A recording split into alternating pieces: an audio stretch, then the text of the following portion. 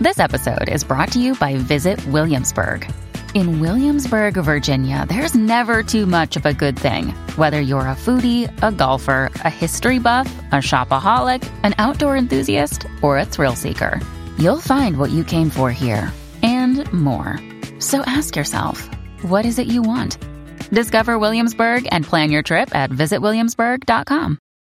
Good morning and happy weekend. This is Mary Mooney from the Oregonian, Oregon Live, and here's a quick look at some of our best stories to keep you informed, entertained, and enjoying Oregon this weekend.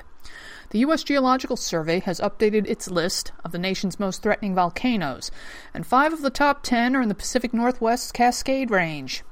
In Oregon, they include Mount Hood and the Three Sisters. The experts insist it's not a reason to panic. They say the threat ranking is not an indication of which volcano will erupt next. Rather, it is an indicator of the potential severity of impacts that could result from future eruptions at any given volcano.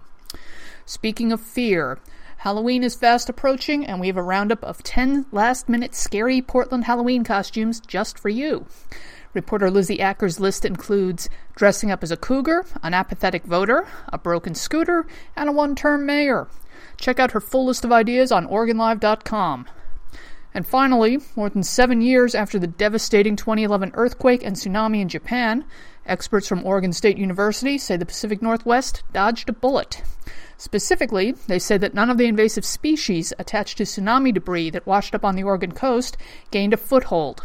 That's good news for the Northwest, because not long after the quake and tsunami, things including a large concrete dock, a derelict fishing boat, and other smaller stuff started showing up all along the coast, and much of it was coated in potentially invasive species of algae, seaweed, and other microorganisms.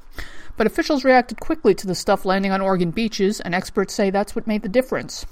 For these and more news stories, pick up today's copy of The Oregonian or head to OregonLive.com. We'll be back Monday morning with another flash briefing.